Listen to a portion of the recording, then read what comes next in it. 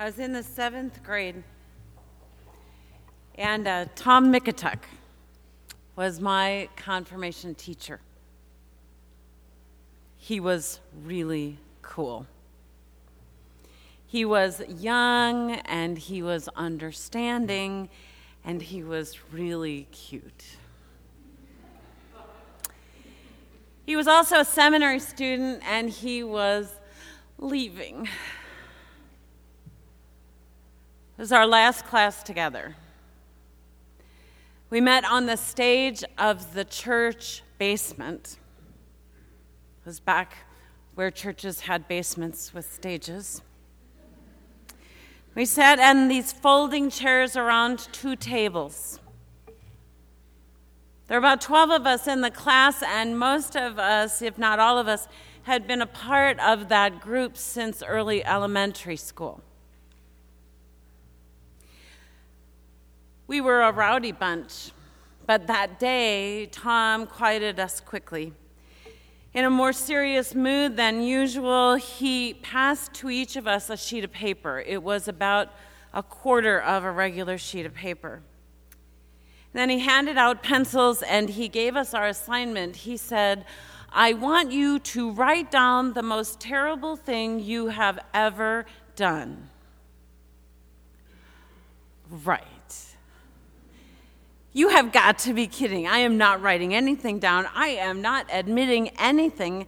Such were the responses from these 7th grade confirmation kids, a few of whom probably had a lot to confess, being as they were Chicago greasers.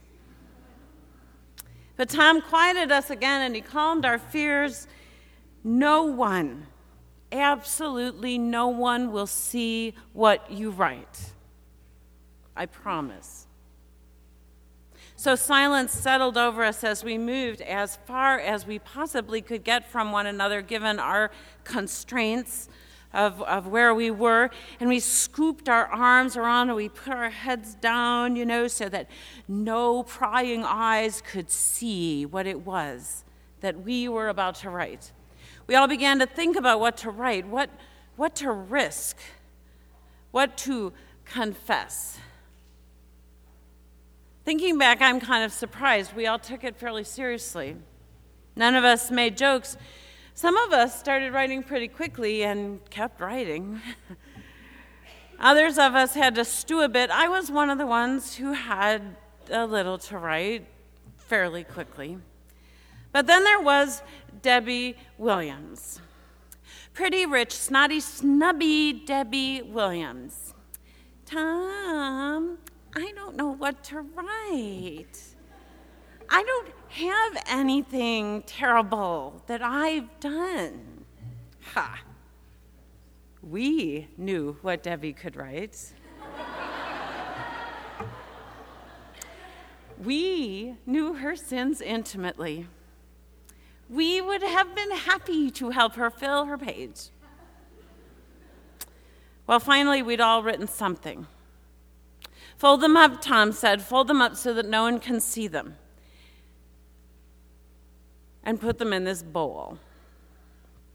So we did, not without some reservations, but we did. And then Tom Mikutuk did something that changed my life. Something that I remember these 40-plus years later as if it was yesterday. Tom took that bowl with those secret worst things we'd ever done, and he set them on fire. Right there in the church basement, long before, I'm sure, smoke alarms and certainly sprinkler systems. And although that I've tried on numerous occasions to duplicate that powerful moment and failed, somehow Tom managed to get all of those pieces of paper to burn up. Totally, fully, right down to just ashes. At least that's how I remember it. Then Tom said this most amazing thing. "You have just witnessed God's grace. This is what God's forgiveness looks like. God loves us so much and forgives us so fully that our very worst thing ever is gone, turned to ash. In this little vaguely dangerous demo, Tom managed to teach me about God's grace in a way that has lasted a lifetime. God's love manages to take the worst parts of our being human and transform them into nearly nothing. Just a trace, a smudge, just a bit of ash, a mark. That love claims us. Before we are ever born, we are loved in baptismal waters, we are washed, and today we come to receive just a tiny trace of ash, a reminder of our humanity, of our mortality, a sign that our very worst things ever have been burned in the white, hot, passionate love of God. Marked by the cross of Christ, we are claimed as children of God, brothers and sisters, forgiven, loved.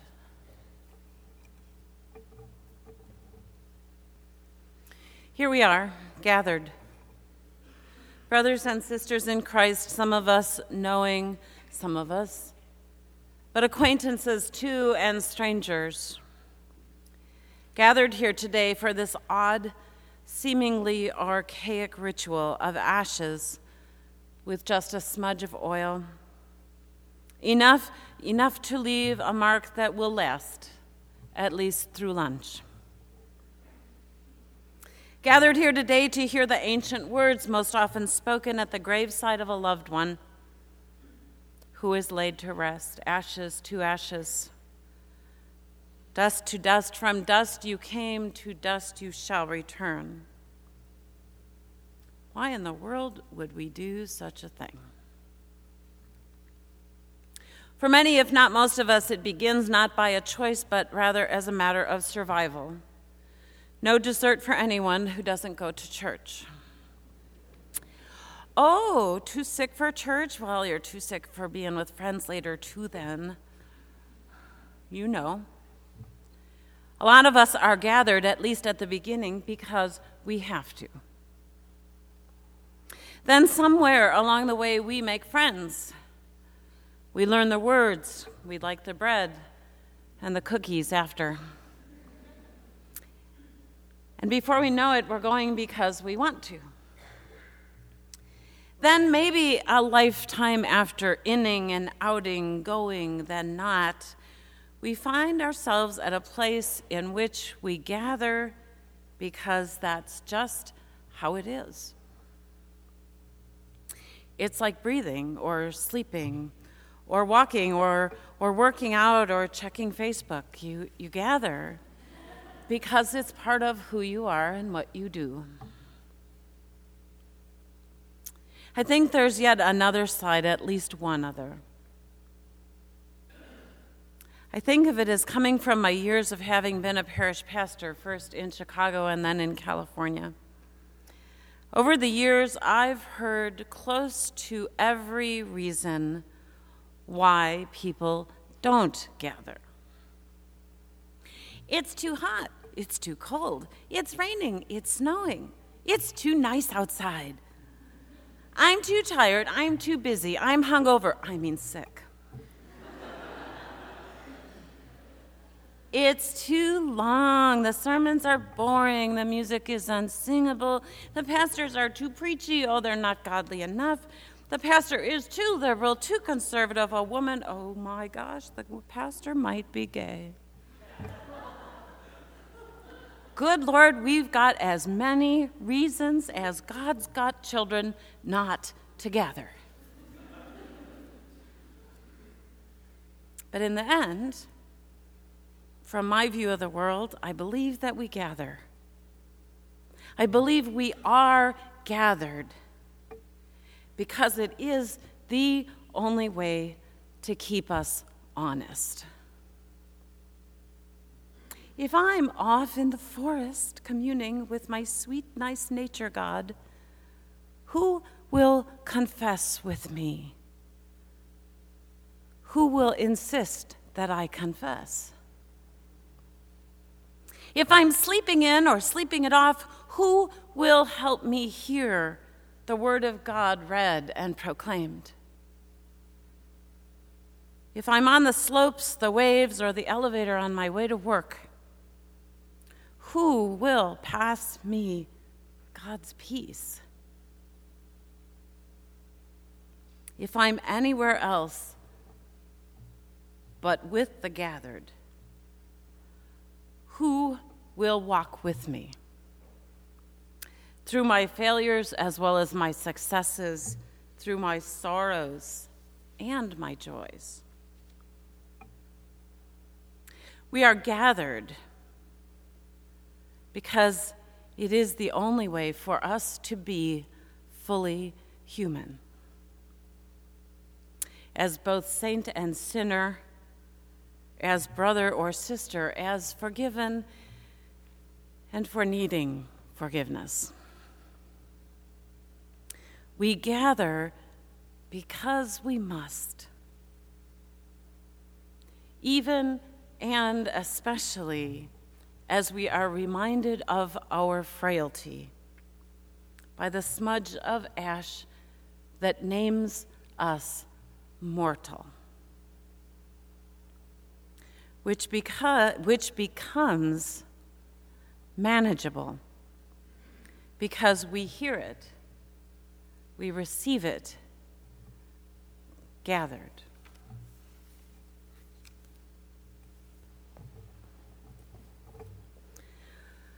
Our son Sam, I think a few of you know him. Well, he observed his first Halloween when he was nearly 3 years old. When you hear the story, you'll know why I didn't use the word celebrated. We lived in a Chicago neighborhood then, and we were just going to trick-or-treat on the block. We waited until early evening to go, Sam, his dad, and I. Sam had 2 costumes that year. Actually, it was 2 sets of pajamas. I was too cheap to buy costumes and didn't know how to make them. But they were cool pajamas. One made him look like a pumpkin, and the other was the Superman pajamas with a Velcro cape. I'm not sure which one he wore that night, but I think it was the Superman one. So we got ready to go. Sam got his pumpkin-shaped bucket, and I put one piece of our Halloween candy in it, sort of a starter piece. We went out the door and across the street to the home of a kind and elderly couple.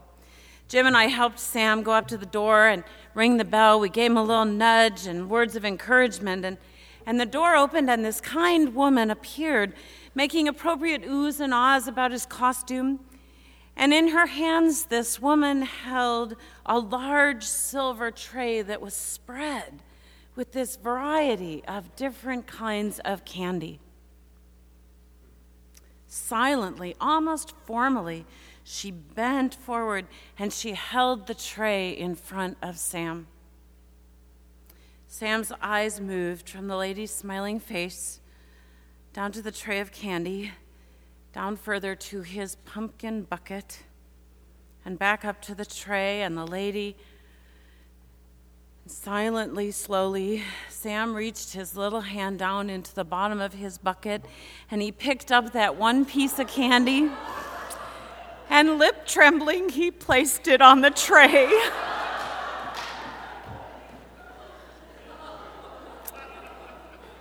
After a moment of stunned silence, we, meaning the adults, simultaneously figured out what had just happened, and simultaneously we responded.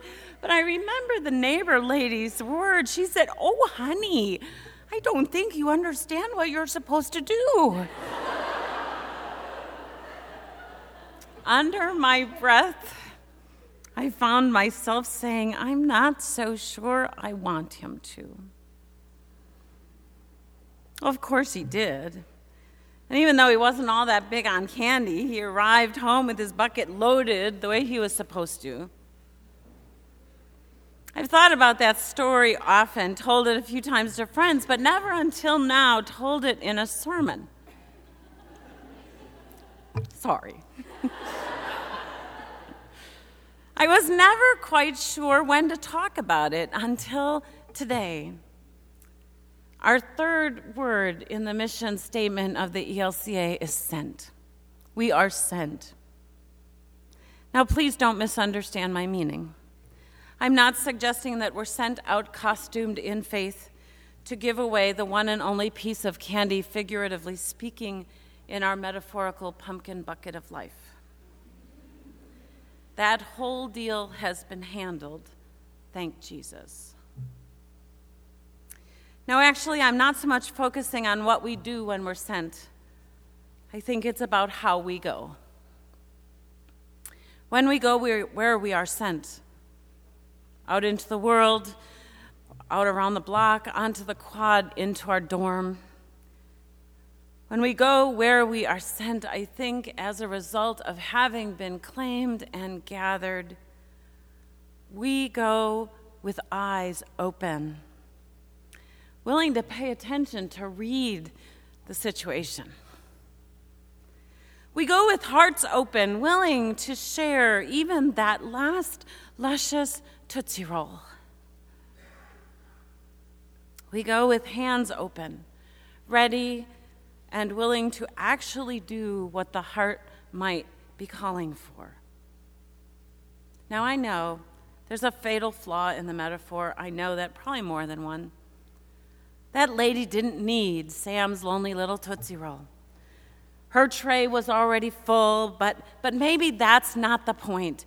Maybe the point isn't about whoever it is we're giving to.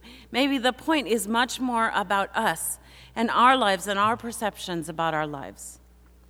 You see, the good news that is ours in Christ is that our pumpkin buckets of life are full as that lady's tray, full and overflowing.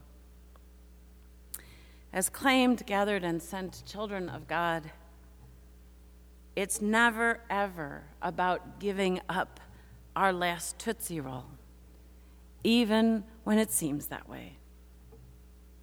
Such is the mysterious, abounding, everlasting stream of grace that we carry with us again today, claimed, gathered, and now sent.